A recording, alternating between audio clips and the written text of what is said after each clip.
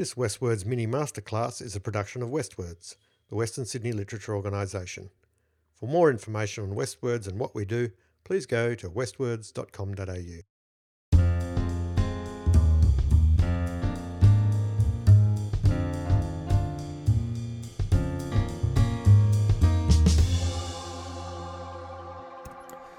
Hello and welcome to the mini masterclass. My name is James Roy. I'm your host. Today, something a little bit different. We're going to be hearing from three different writers in response to some questions which I'm going to throw at them. They're slightly curly questions. Most of them are related, I guess, in a sense to writing practice and how we approach our career, but some of them are just interesting questions to try and understand how writers think and how storytellers think and how those different things factor into the way they live their lives. Even though some of the hypotheticals that I'm throwing at them hopefully are not things that we'll ever have to confront in their real, actual lives. Now, the three people we're going to be talking to are, in the order in which you'll hear them, Ali Burnham. Ali is our creative producer at Westwords. She's also an Augie and ACTA-nominated screenwriter and a NIDA graduate, and is best known for her multi-award-winning feature film Unsound, which you can currently find on Netflix, I believe. And Ali tells me that if you just go and watch it and enjoy it, or even so much as put it on your list of things that you want to watch down the track, that helps her algorithms. So go and do that. The second person you'll hear from is Margot Lanigan. Margot Lanigan is a writer of predominantly young adult, but she's a fantasy writer. She's written teen romances as well and some junior fiction, some short stories. Her short story collection, Black Juice, I think is one of the best short story collections I've ever read, and her approach to short story is something that I have quoted many times when I've talked about short stories myself, and that is that sometimes a short story can just be a slice of life, and I've really valued that particular piece of advice in my own writing, because and this is never better demonstrated than in a story from Black Juice, which in its own right has won, I think, Nebula Awards and Hugos and all the rest, and that's a short story called Singing My Sister Down, which is an astonishing story. She's also written books called Tender Morsels and Sea Hearts and many others. And finally, Michael Campbell, the executive director at Westwords. He's also a biographer and a choreographer. He used to be a principal dancer with the West Australian Ballet and others. He has directed writers' festivals, and he has also written for the stage. So they're the three people you'll hear. They're the order you'll hear them. And enjoy. And we'll be back in a fortnight with some other mini masterclass content. And we'll be doing more of these as well with different writers and different questions. So enjoy.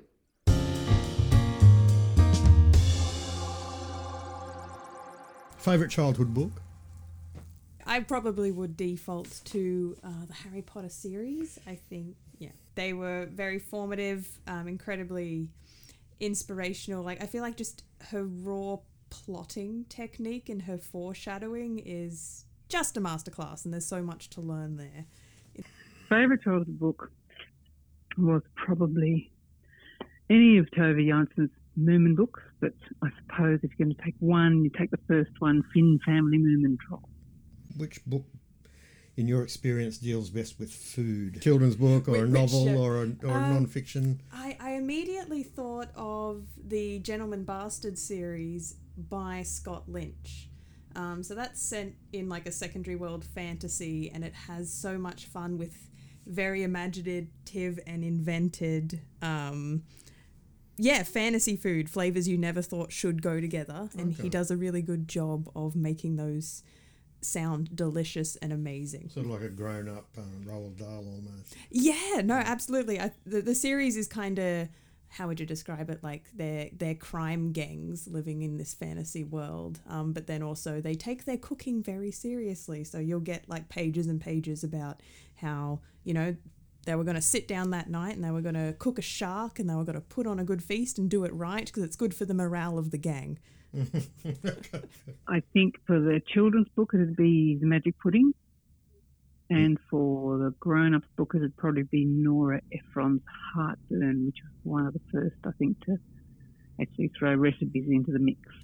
Oh, that's really difficult. I think the one that strikes me the most is one I recently read over summer, which was Stanley Tucci's memoir through his relationship with food.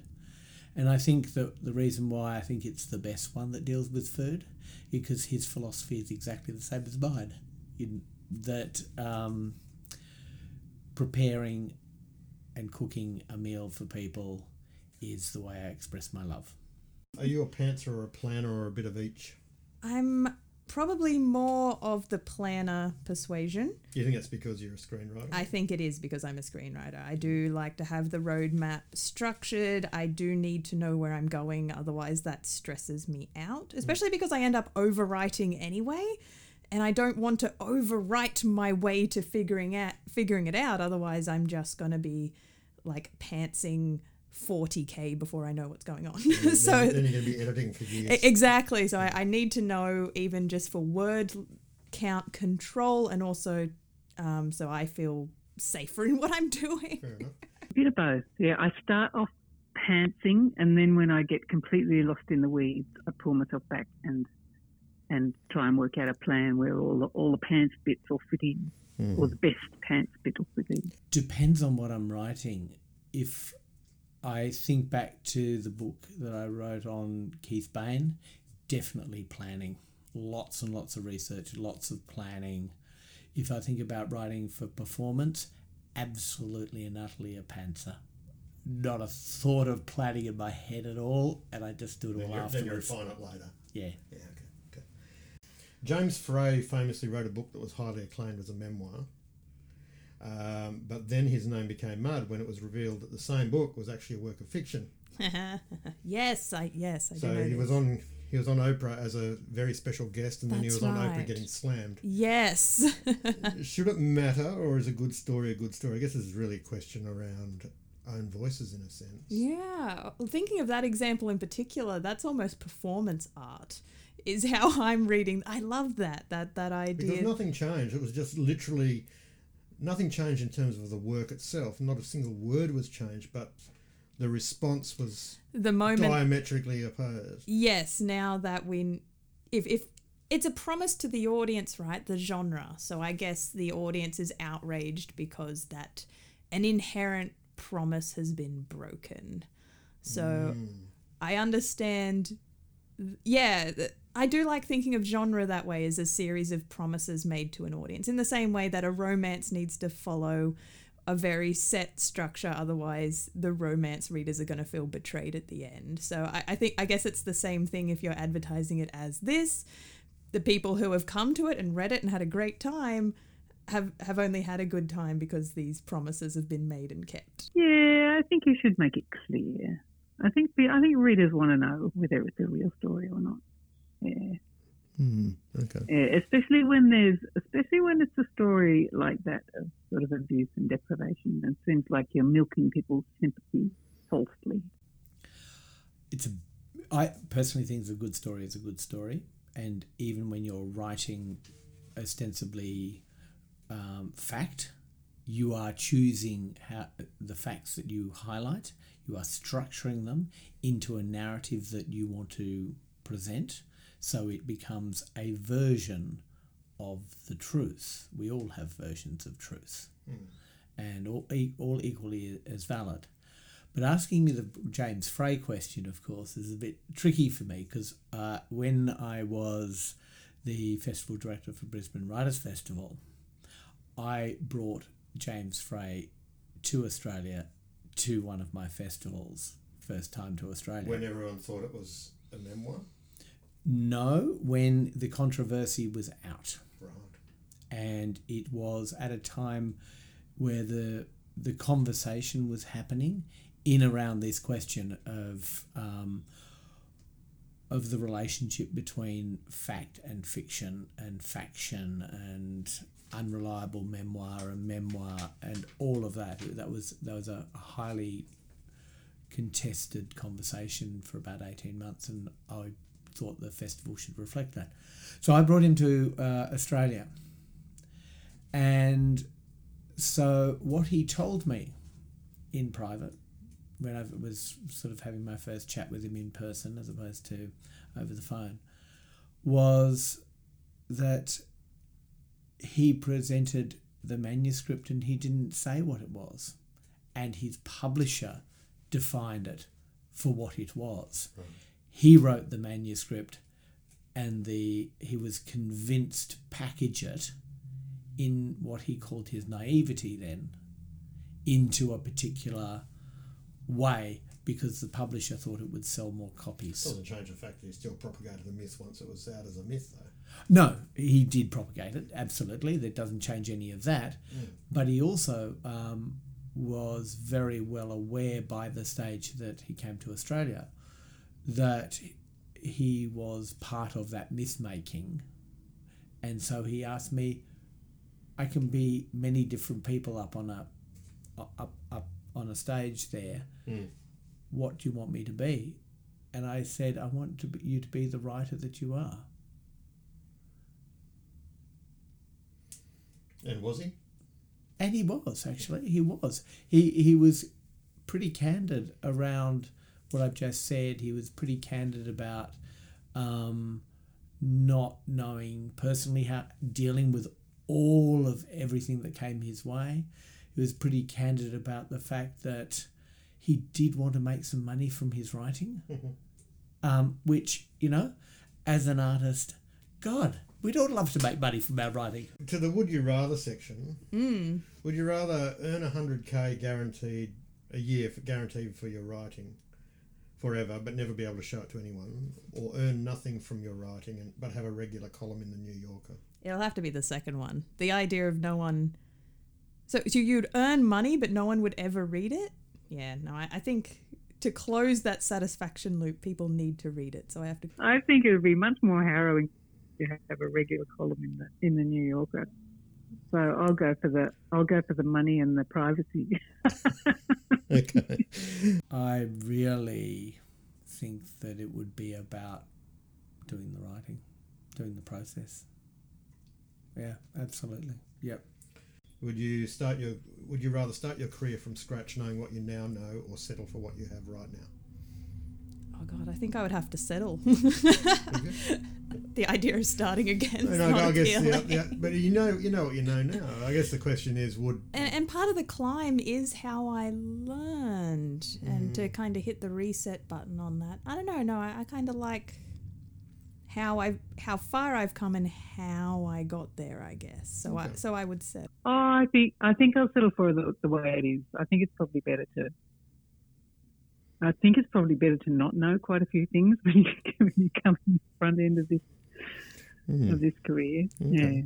Yeah, and find them out, because I think you find out different things at different stages, and I think if you knew up front what you were up against, you might not. Oh, I think that's too black and white a question, to be honest. I think that there are certain things I really wish I knew when I started out, and I didn't waste 15 to 20 years at minimum, perhaps 25, on ideas of what other people were doing and how other people did it, and then thinking I should be doing something like that, but that's not right, and getting all struggling with my own voice, my own relationship with my creativity,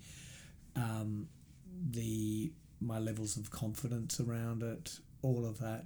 If I knew that just everybody was making it up as they were going along, that the good ones are usually completely racked with as much unconfidence and uncertainty as I was experiencing. If I really knew that, as I now know that to be true, I think I would have just got on with it a bit more. Yeah, and I guess the other side of that question is, we all know of people who do know all these things that we now know, who still aren't published. Yeah. So, there's no guarantee that going back, knowing what you know now, you would actually get the good fortune to actually have a creative voice, I guess. Yeah, I know, because, one of the things I did know right from the very beginning, but not everybody does, is a career is, there are so many people out there who are good and fantastic, who have wonderful, strong, creative voices that have unique voices, but... Would you rather win a massive award like the Booker or the Carnegie or an Oscar for a single project and end your career there, or continue on with things exactly as they are now? Well, the prize is tempting. Retiring on a high. I mean, I guess that's a different question if you said, your first book, like, for example, To Kill a Mockingbird. Yeah, just do one and done. But if it was your next one, would you say, okay, my next one is going to win the Booker and that's it, I'm done? I'd probably go for that one. That is an incredibly tempting outcome. Yeah, I think I would take it. Well, I'm getting towards the age where I say, yes, give me the Booker money, because I could do with, a good slab in the superannuation. So it would make practical sense to win the Booker now rather than to kick along. But I think in terms of lack of other stresses, What if it had been your first novel? I think that's a bad idea. Yeah, I think that much success for a first novel is really, really hard to live up to. And then, you watch some people and they think you're perfectly cool with it, and sort of to assume that every novel thereafter is going to be. And, once you have won a prize of a certain size, people do just naturally give your work more of the benefit of the doubt and more attention. So it kind of becomes a self-fulfilling prophecy. I don't know whether it would be an end of a career thing if I won one of those. I don't think it would be. I think it would be an end of a stage. You're on a deserted island. Would you rather 3 books of your choice or 20 publications chosen entirely at random? And I mean entirely at random. My choice. Yeah. There's a lot of crap out there. I think probably the 20 at random would be good for me, yeah. Okay. You might get... Okay. And I might get, You heard the word random, right?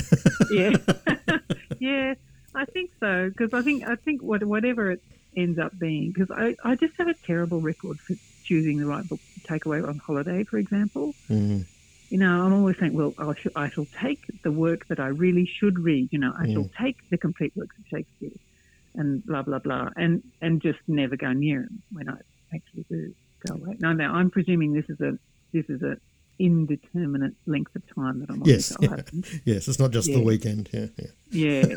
So I'm thinking that probably, I don't know about random. Depends how random, I guess. I kind of need to see the list, James. Well, that's yeah, okay.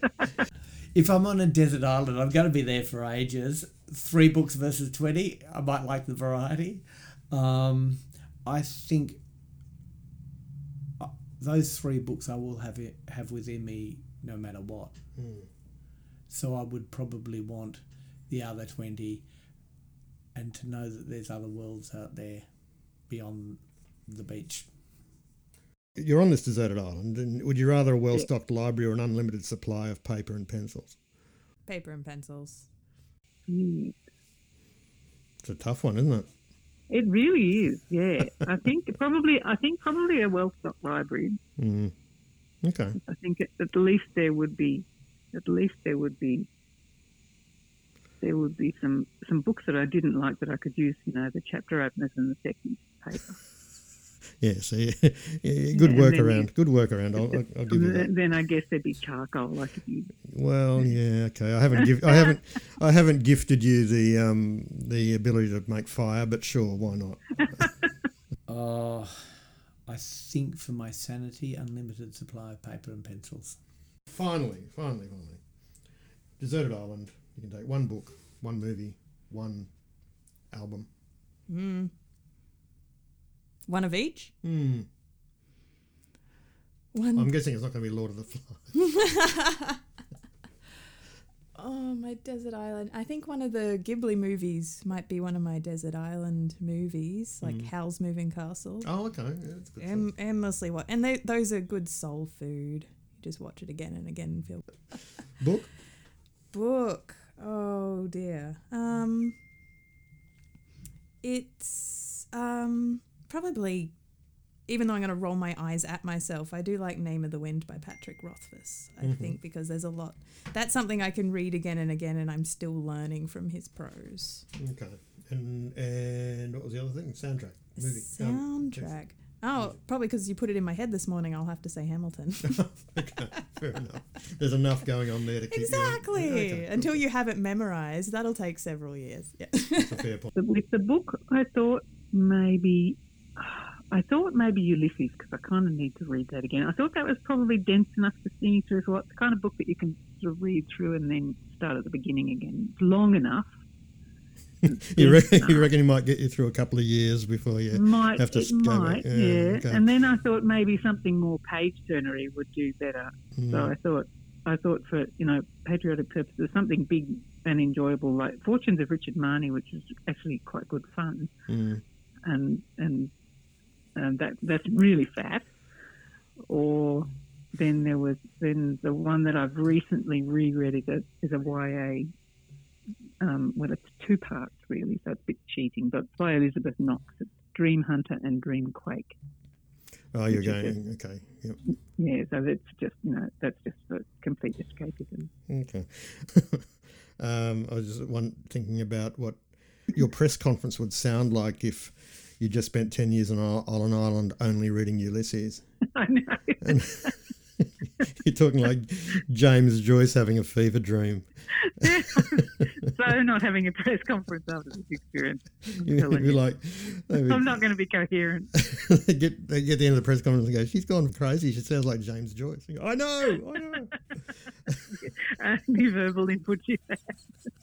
Exactly. And your album? Oh, God, it's so hard. It's so hard.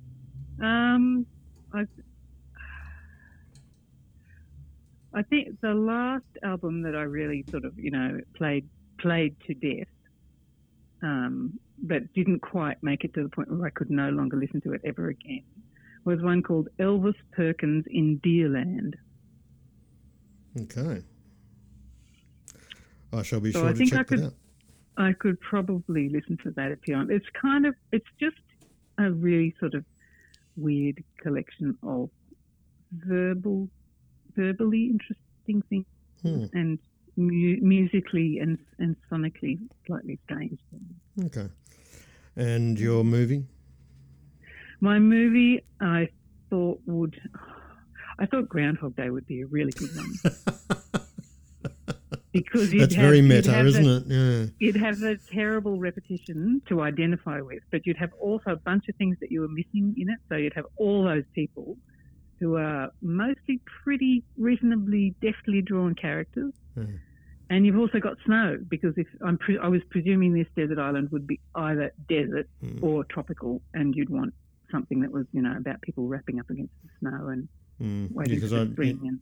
Because you definitely don't want Lord of the Flies, do you? No.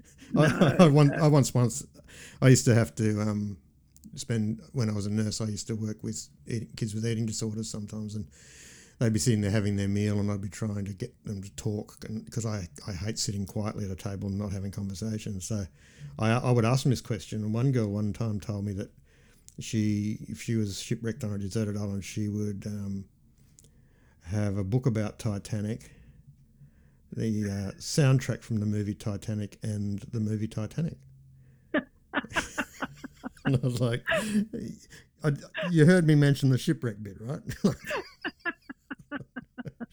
God.